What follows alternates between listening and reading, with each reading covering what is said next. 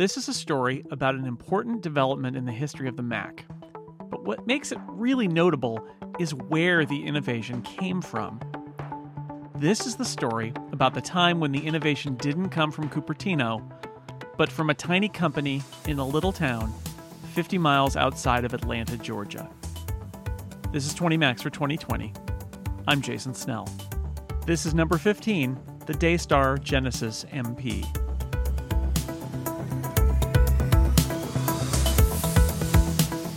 The microprocessor is the brain of a computer, and one of the major narrative arcs in the development of the computer industry is the increase of processor power over time. Now, my first computer's processor ran at 1 megahertz. In other words, it was able to perform operations 1,000,000 times a second. This seems like a lot, but it's actually stunningly slow by today's standards. My first Mac was 8 times faster because its Motorola 68000 processor ran at 8 megahertz. My first PowerBook ran at 25 megahertz. And for a while in the early days of the computing industry, that's how it went. Chips kept getting faster because the clock speeds got faster. But the pace of innovation in clock speed was slowing. So, how do you make a computer faster if you can't make the chips any faster? The answer, of course, is to use more chips. Stick 2 or even 4 of those chips inside that computer to make it faster. Here's John Siracusa. A multiprocessor was inevitable on the Mac and on PCs in general, just because the processors were, Moore's law. You could fit more transistors per unit area year after year, right? It was always going to happen, and CPU designers have anticipated this because there's a bunch of stuff you have to do as a CPU designer to make it more feasible to have 2 CPUs in a computer at the same time. Every CPU has its own little scratch pad of local information that it's keeping track of. But if you've got 2 CPUs in a system, now maybe there's something on one scratch pad and it's different on another scratch pad. And the CPUs need a way to resolve that. They either need to know about what's going on inside each other's things, or they need to have some way to invalidate each other's little local caches of things, or the operating system needs to understand that these are 2 separate worlds and really keep them separate. There's lots of different ways you can figure this out, but you have to do something, because if you don't, it's just mass chaos. Like you'd send something to one processor and something to another, and they'd have no idea what the other one was doing, and it would just be a complete mess. In the early 90s, the PowerPC alliance of Apple, IBM, and Motorola designed the PowerPC 601, the first PowerPC processor to appear in the Mac. While the 601 was missing some features that were required for multiprocessing, there were new chips on the horizon, most specifically the PowerPC 603 and 604, which did promise multiprocessing features. But the Mac OS, it had no idea. Classic Mac OS was not particularly well suited to have multiple processors and multiple different sets of instructions going to the different processors.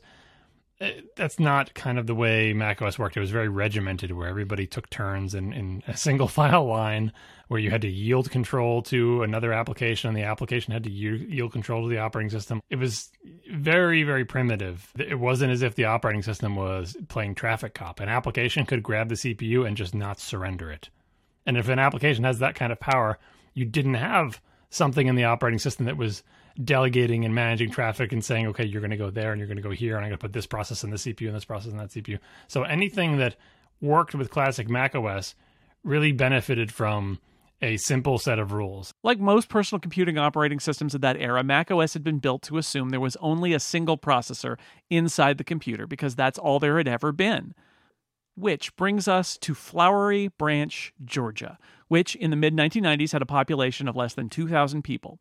It was the home of a company named Daystar Digital, which had made its name selling add-in cards that would make Macs run faster.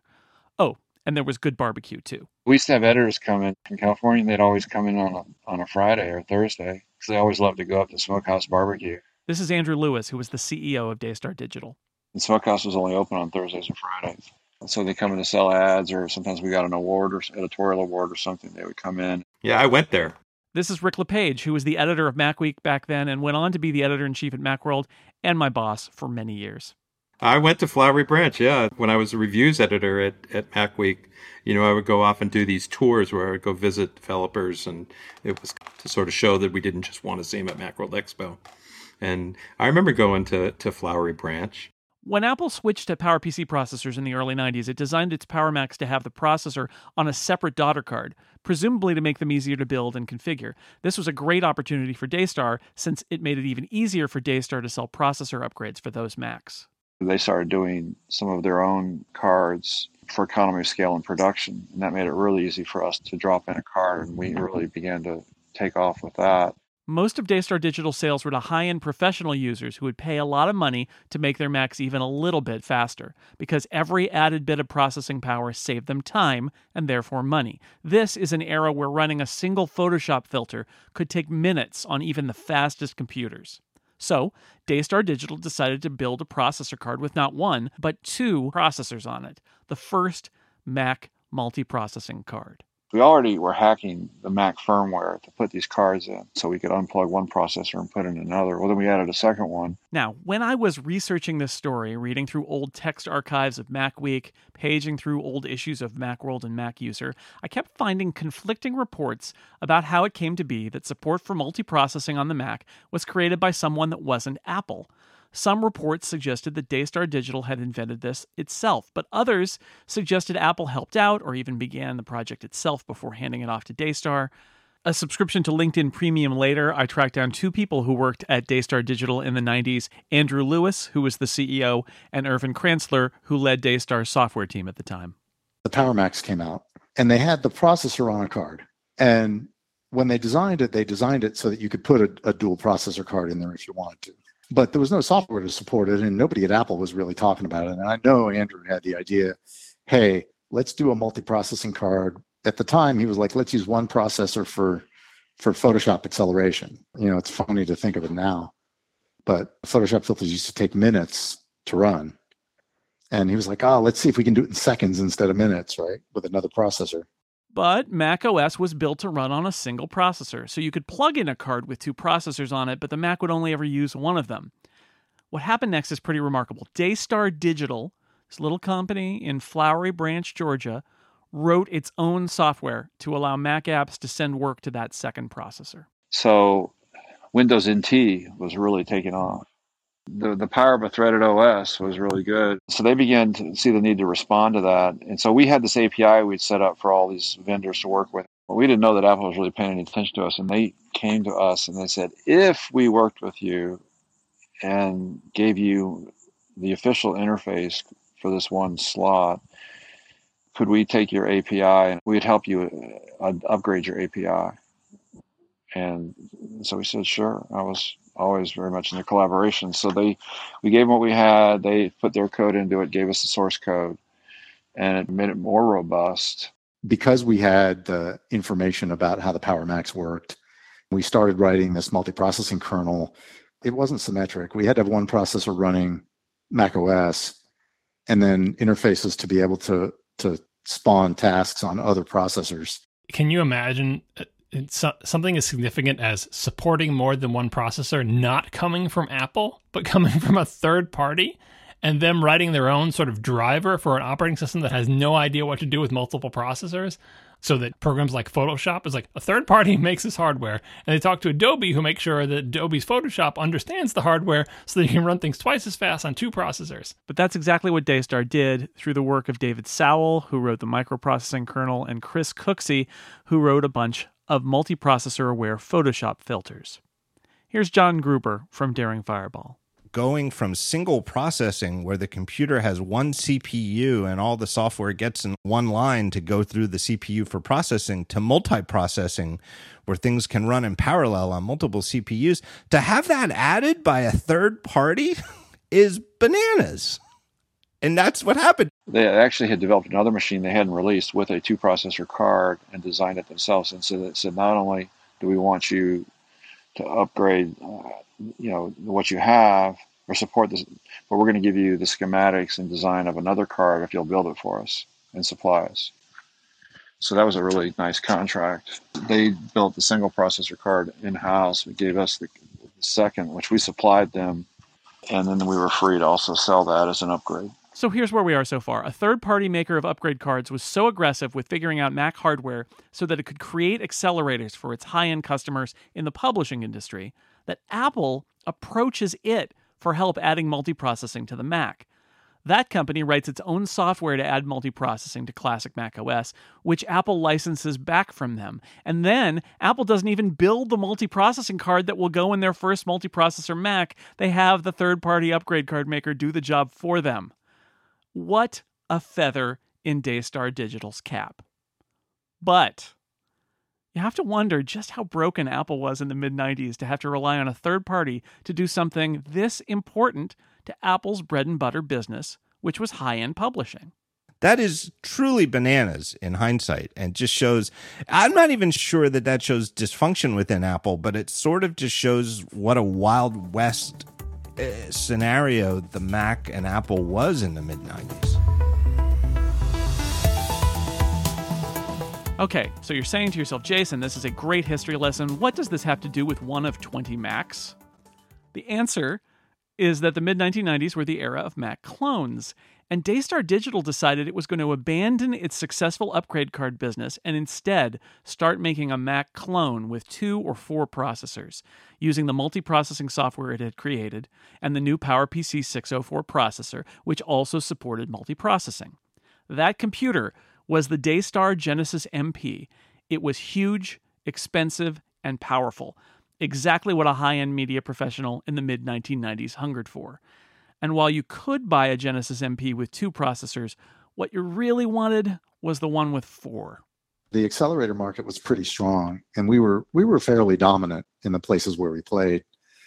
But Andrew always wanted a clone license. I'm a systems guy, I guess. I just wanted to build a computer. That was his goal from the time I got to Daystar. He saw, and we thought he was nuts, but he kept pushing forward and he kept making connections, and he eventually made it happen. It was pretty exciting to be able to build something like that and add some value to the marketplace where there was a need that wasn't being met. And it did get other people thinking about, hey, how can we make use of more processing power?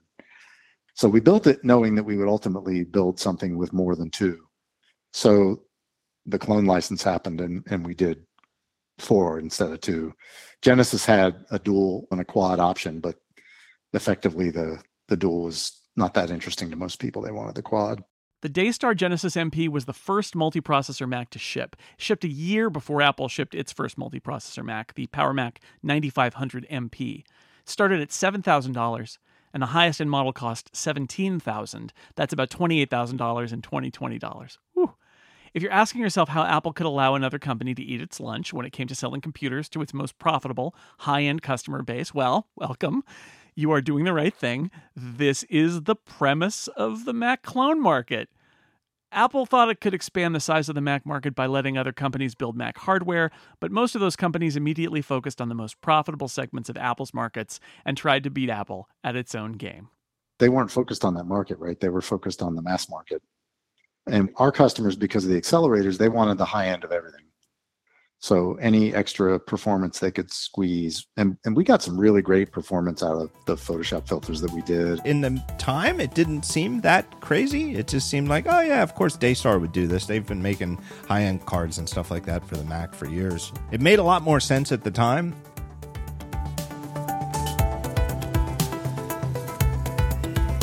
When Steve Jobs came back to Apple, one of his first moves was to kill the clones, and that spelled the end for Daystar Digital. The company sold off its inventory of Genesis MPs and largely shut down. By shutting down the upgrade business, we put everything on the clone side, and so then we got notice that we weren't gonna get a renewal. I realized that we were kind of trapped. When Jobs pulled the plug on the clones, that was the end of that. We were kind of betting on the clone at that point. And it was probably just a company that was going to have a limited life no matter what. We burned the bridge behind us. So we just paid our bills. They didn't go bankrupt or anything. And I was kind of done with it. There were these people out there who were doing these really cool, inventive things. They were developing new technologies. They were using the fastest chips. They were adding things like special caches and stuff like that to eke the extra bit of performance out of things. That was a really interesting time. I mean, it was early enough in my career that I didn't have a whole lot to compare it to. And now, having worked at a million places since then, we had a lot of the problems that startups have. And the roof in our building leaked. It had been a police firing range and a boot factory. And there are all kinds of crazy stories, but a lot of really smart, hardworking people from this little podunk town in Georgia. It was really interesting to be able to make all that happen. macOS 10 supports multiple processors natively, and over the years, Apple has increased the system's ability to dispatch work to multiple processor cores to work the most efficiently. And of course, we don't use multiple processors anymore. Processor designers realized they'd be better off adding multiple cores to individual chips. So today, my iMac Pro has one chip with 8 cores on it. My iPhone has 6 cores. Multiprocessing is everywhere. So, Daystar Digital's legacy lives on. When I was researching this story, I was searching my Mac for references to Daystar Digital in the various archive files I have on my drive, when a few strange header files from old installations of Xcode and OS X cropped up. And there it was, plain as day, multiprocessinginfo.h, deprecated but still listed, copyright 1995 to 2011, Daystar Digital Incorporated. 14 years after this all went down, long after the company itself had faded away, Daystar Digital was still in there, its contribution forgotten, but not gone.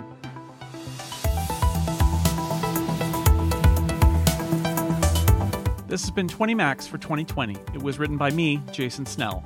My thanks to John Siracusa, John Gruber, and Rick LePage. And special thanks to Andrew Lewis and Irvin Kranzler for talking to me about their time in Flowery Branch, Georgia.